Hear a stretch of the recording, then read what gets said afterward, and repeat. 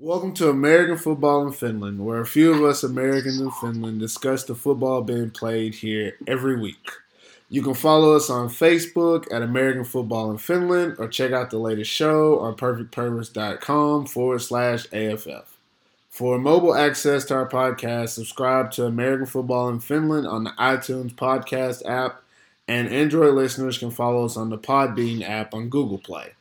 All right, the voice you're hearing in your ear, I'm Perfect Purpose, and here today we have a special show. My normal co-host Jabari Harris, he couldn't make it today, so I have with me from the Helsinki Roosters, the wide receiver, the Welsh native, Timothy Thomas. How you doing? Yeah, thanks for having me. I'm looking forward to it.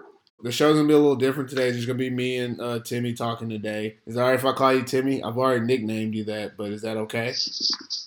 Yeah, that's fine. It's by me. Everyone calls me Timmy anyway, so it's cool. We're going to talk about last week's Maple League results. I'll ask Timmy a couple of questions, personal questions, get to know him a little bit, and then we'll discuss next week's Maple League games like we did last week. So heading into the Week 10 games, the first game was on Thursday night, Tampere Saints at the Helsinki Roosters. Obviously, the Helsinki Roosters won 55-14. What I saw in the game was the Roosters showing that a setback won't hold them back for the rest of the season. They came out and beat an inferior team and did it in sound fashion. They went through the game. They had more total yards. I think they had a little bit over 500 yards total, and they had 400 of it rushing. It's probably the first game all season that they didn't pass for more than they rushed, and a lot of that had to do with the fact that Jason Taylor had the ball only 12 times and had over 200-some yards rushing and 3 touchdowns. So, like I've said all year, the Tampere Saints defense is Swiss cheese and is full of holes. And then in this game, the Roosters went about it a different way. And instead of using their normal balanced attack with a little bit more than pass, they actually flipped it a little bit and ran a little bit more than they passed. And it just happened to work out so well for them because you had Jason Taylor had over 250 yards rushing, but then the backup running back, young Kari as I like to call him, he had 149 yards rushing. So you had two guys rushing over a little bit over 140 yards apiece, and you had 3 touchdowns on the ground, not to mention Connett still got to throw the ball and scored 4 passing touchdowns with only 80 yards of total passing yards from him. No, that can't be right. 80? 80 yards, yeah. Okay, that is right. I'm looking at the stats and I'm thinking, no, but that's what it is. He, on 80 total yards, he had 4 touchdowns. So I guess when they needed to score in the passing game, they did. It was no problem. And this was a game that no one really expected the Saints to give much of a fight, and they didn't.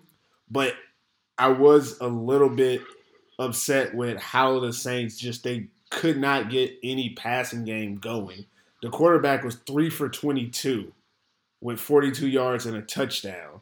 I mean, out of his 3 completions, one of them was for a touchdown, but he had 18 incompletions in that game. And I know the Roosters have very good defense, so he was pressured. He's on the move a lot, but they have to figure out a way to create offense through the pass game for them to even compete in these games, especially against a talented defense like the Roosters. So I try to talk a little bit about everything because my co-host is going to be biased in this game. But I am going to ask you, Timmy, what did you notice in the game that was a little bit different than what you guys normally do? Because obviously the run game was there and you went with it. But what did the Saints kind of do to let you do the run more than the pass in this game? I think, obviously, you've seen the whole season so far is that we do pass the ball a lot. Yeah. And we are a heavy pass offense. And Roosters over the last previous years have always been a run-dominant team. Playing, I think, coming from the Royals game where we did struggle to run the ball with 5 in the box, I think we came to our drawing board and we thought, the best thing to do is, get our running game back up and running to show that we can actually run the ball. They showed, Jason Taylor, he let loose like he always does. And obviously young Kari as well is, in my eyes, one of the best finished running backs there is. And you've seen it against the Saints. So I just think we just kind of want to, show to ourselves that, we can pass the ball and we can also run the ball. So hopefully we can see a bit more of that coming up. Yeah, I think it was a really good thing to see because, like you said, the offensive identity is a little bit different than the past. But the Roosters kind of showed in this game that, hey, we might not run the ball all the time, but we can. And I think that's kind of something that, like you said, y'all were getting away from earlier in the season, and now you're kind of getting back to it. Every time I watch the game, I'm watching Jason Taylor, and I'm just like, this dude is probably the most physically gifted and talented player in the league, and he's living off of 10 to 12 carries a game because there's so many weapons, so many options for the Roosters, and you don't need him. But a game like this where he goes over 200 some yards, still on 12 carries, it just shows that he is that dynamic type player. And the Roosters, I'm not gonna call it luck, but damn, it's some type of blessing to have somebody on a team like that who's always ready to go, but you guys don't use them unless you need them. It must be nice to have that type of luxury. Yeah, I mean, you can see it like that, but I'd say in my eyes, I think having Jason Taylor in there is a massive thing for us. You know, everyone knows how well he can run the ball. Yeah. I'd say personally that we do need him for the pass game. Yeah. Because obviously he does draw linebackers in, bring safeties down, and does open up for us, and we take advantage of that. You just can't ever sleep on Jason Taylor. That's what I'm saying. That's for sure. So moving on to the next game, Saturday, the Sinayoki Crocodiles traveled to Porvo, and they suffered a defeat by a score of 40-14. Now, in this game, Porvo did exactly what you expected them to do. But I really want to give credit to the offensive line from the Butchers because, yes, Ricky Stevens had 170 yards, 3 touchdowns. He's been killing it since he joined the team. And I said I didn't want to do this, but I will do it. I will start talking about the imports they had before. Darian Hall was crushing it in the Maple League. And then Stevens comes in basically to replace him and picks up where he left off. And if you were to add these two guys' stats together, you have over 1,200 yards of rushing between two different people, 14 touchdowns if you add both of their touchdowns together because now Stevens is at 7. Hall left, he was at 7. Hall left had 600 plus rushing, and now Stevens has 590, almost 600.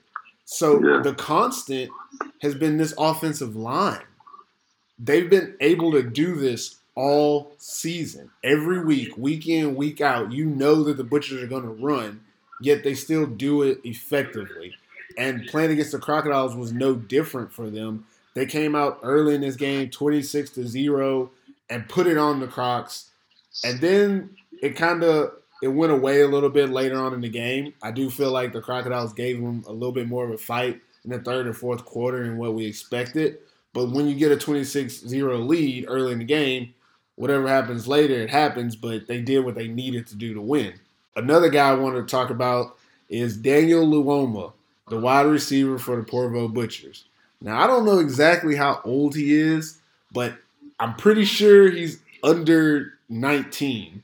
He's either 19 or 18, something like that. He's a young kid.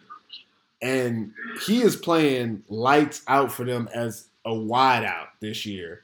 He made a lot of big plays in this game. I think he had, let me look at his stats. He had 6 receptions for 65 yards and a touchdown. Now that's decent. It's not like overwhelmingly R.J. Long or Roman Runner stats. But what you have to look at with Luoma is that he was going against D.J. Washington for most of that game. I want to say besides 2 of his catches, and his actual touchdown catch was against D.J. Washington. The whole day, he's going against him one-on-one against this seasoned American vet who's traveled around the world and played in different places. D.J. Washington played for Swarco last year. Now he's playing for the Crocodiles. He knows how to play the defensive back position, and Luoma is competing with him every play. And ultimately, in this matchup, he won. So that's something that a lot of people don't see in this game is that a finished receiver playing to that type of level. I mean, think about it right now. Name me some of the top finished receivers in the Maple League. You can't name that many, and the ones you do name, they're people that have been around for a while. Daniel Loma, I think this is his second, maybe third year in the Maple League. But either way, he's not even 21 years old yet, and he's competing with the big boys, and he's doing it on a consistent basis. This is only going to make the Butchers more dangerous coming down into the playoffs. On the defensive side for the Butchers, this game was not indicative of what they usually do. I said before this game that the Crocodiles would need some type of mistakes by the Butchers or to catch the Butchers into different situations for something to work. And I said that the Butchers never let that happen. One thing that you can rely on with the Butchers is that they are a consistent team. They make good tackles. They make good decisions. They're ready for the offense. That wasn't the case in this game.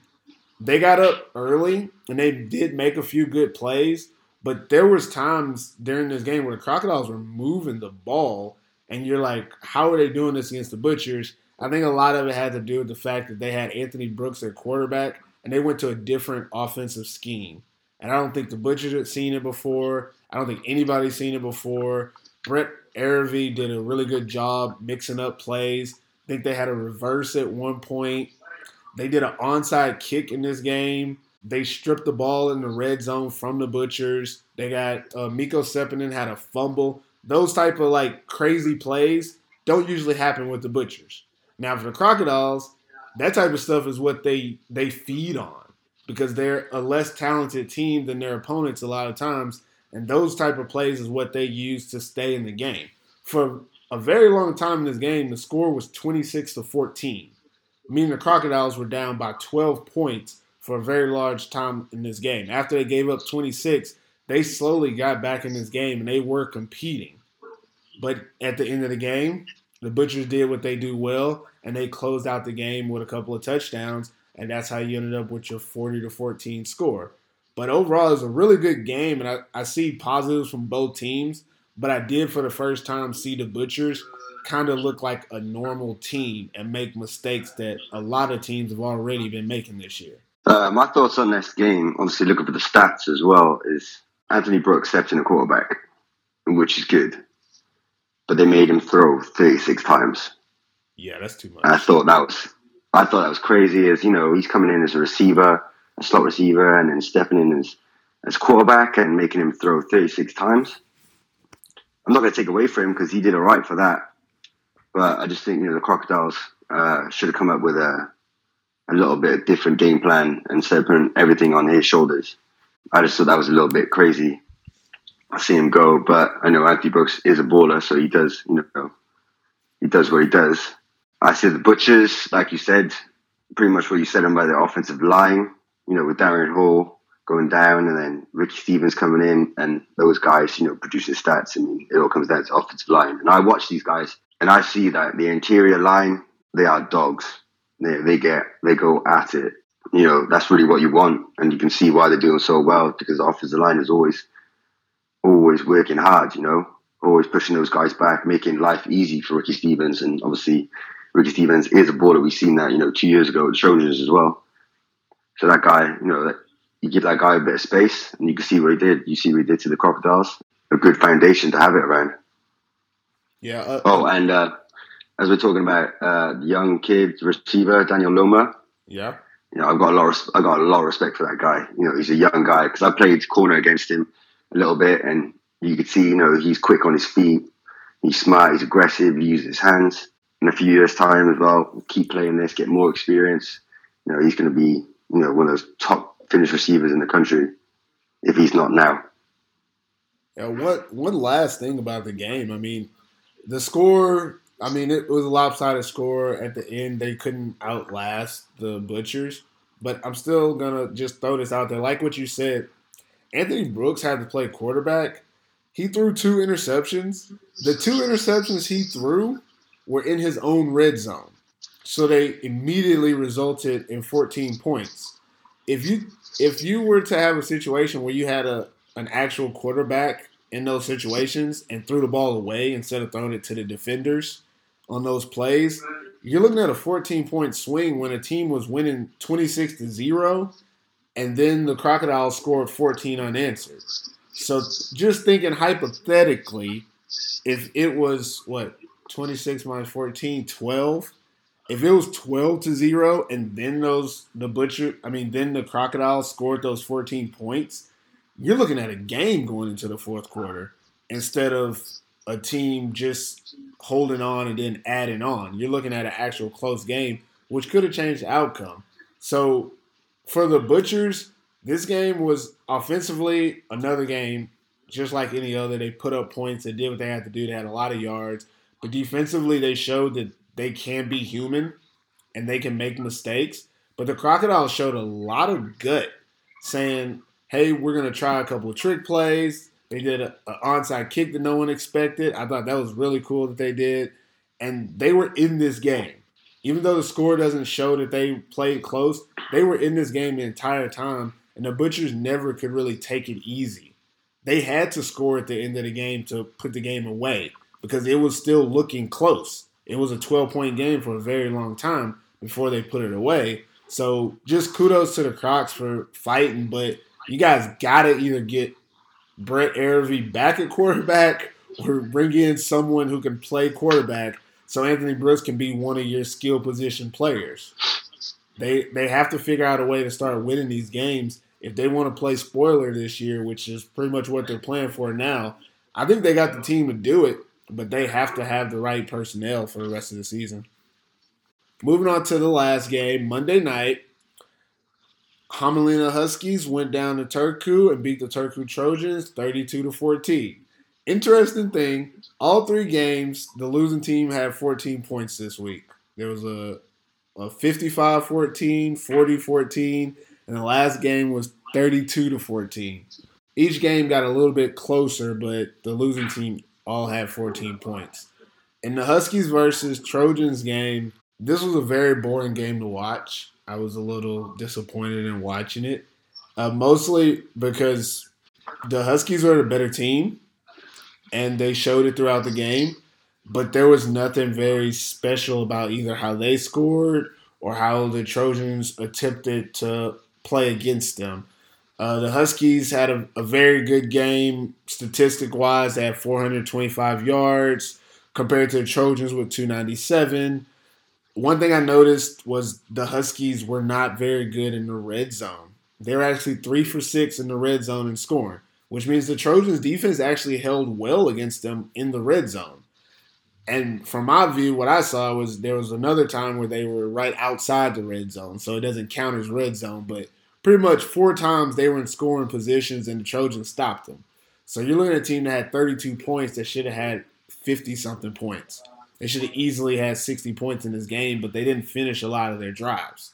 And that leads me to wonder, what the hell is wrong with the Huskies? Because we've been saying it for the last couple of weeks that, okay, now people have film on their offense, and it's stuttering. It's not being as good or nearly as easy going as it was earlier in the year for them to put up points, and they're stalling. This red zone stat is letting me know that they're not scoring when they should. I don't know if the players just aren't up to it, but I know that Roman Runner makes a big difference for this team. He had over 150 yards receiving, 2 touchdowns. He's in the game. They're going to win. Throw it up to him. He's the guy. But take him out, and you see the team that we've had before. So going forward, this game is just indicative that the Huskies are not playing like they're the top 1 or 2 team in the league. They're playing like they should be in the playoffs, but they're not playing like a team that wants to win it all. They're playing like an average team. And they showed against the Trojans, who were easily the worst team in the league, hung around with them for the longest in this game. I don't really know what else to say about it. I'll let you say something, Timmy. I didn't actually get a chance to see this game, but obviously looking at the stats, and obviously I know a few players from the Huskies, for the British guys, and I know Roman and Nico. Just to hear those guys are a little bit banged up right now, and I think that's what's holding them back right now. I think, as soon as they start getting healthy, as you see, Roman's coming back, he's getting a bit healthy, and you can see it in his performance, 154 yards, 2 touchdowns. when that guy is in, like you said, he makes plays. Nico recovering from his ankle injury. A few players on defense are here. So I think at the moment with the Huskies, as soon as they start, getting a bit more healthy, I think they will get back to the Huskies team that we've seen at the start. Stan with his offense, and they're doing good things. They're struggling at times, but you can see that they're still putting up big numbers and stuff like that. Maybe making it look hard, but I think as soon as they get healthy, it's to be all right. The Trojans are getting better, but there's not much hope there from now.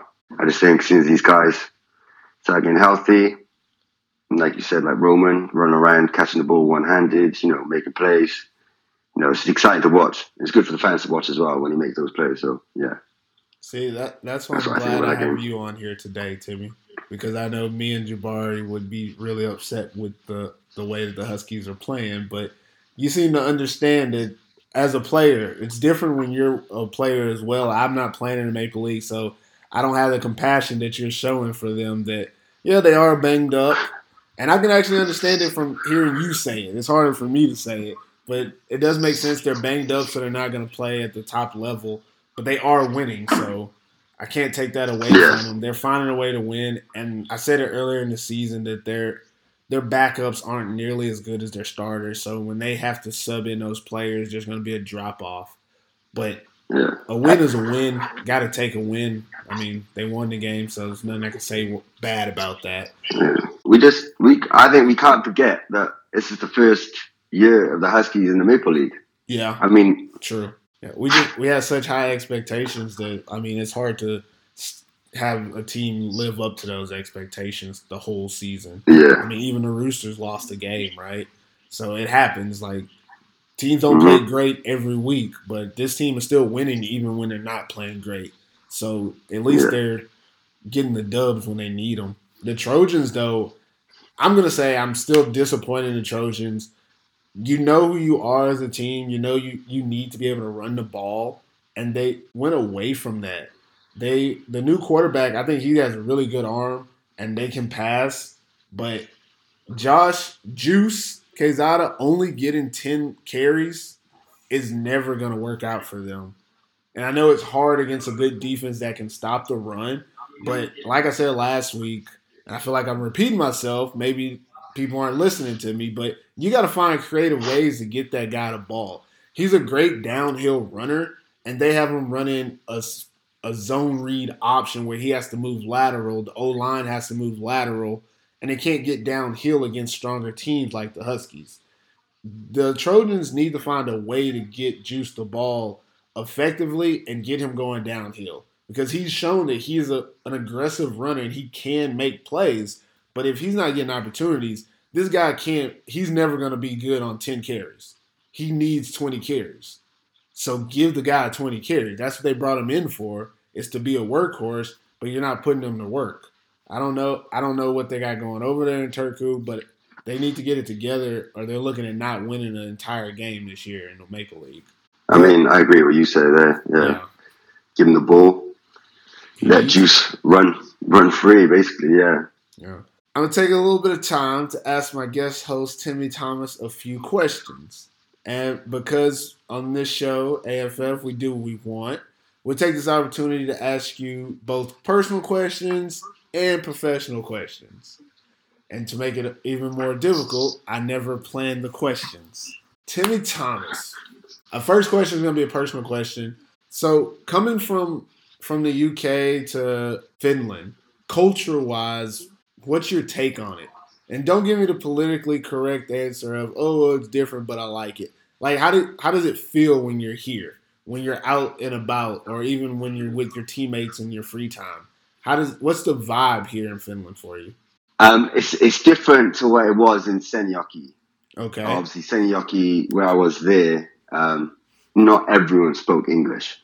Mm-hmm. So when you're walking around, when I'm walking around now, and you need to ask a random person something or where to go, they can answer you, and they do actually put a smile on their face, so it's like easy to talk to. But where I was in Seinäjoki, it was a lot different to that, where I'd speak to someone would look at me, pause, and then walk away, thinking I'm an alien from some outer space. So coming to Helsinki was definitely a good choice for me because I do enjoy the city life.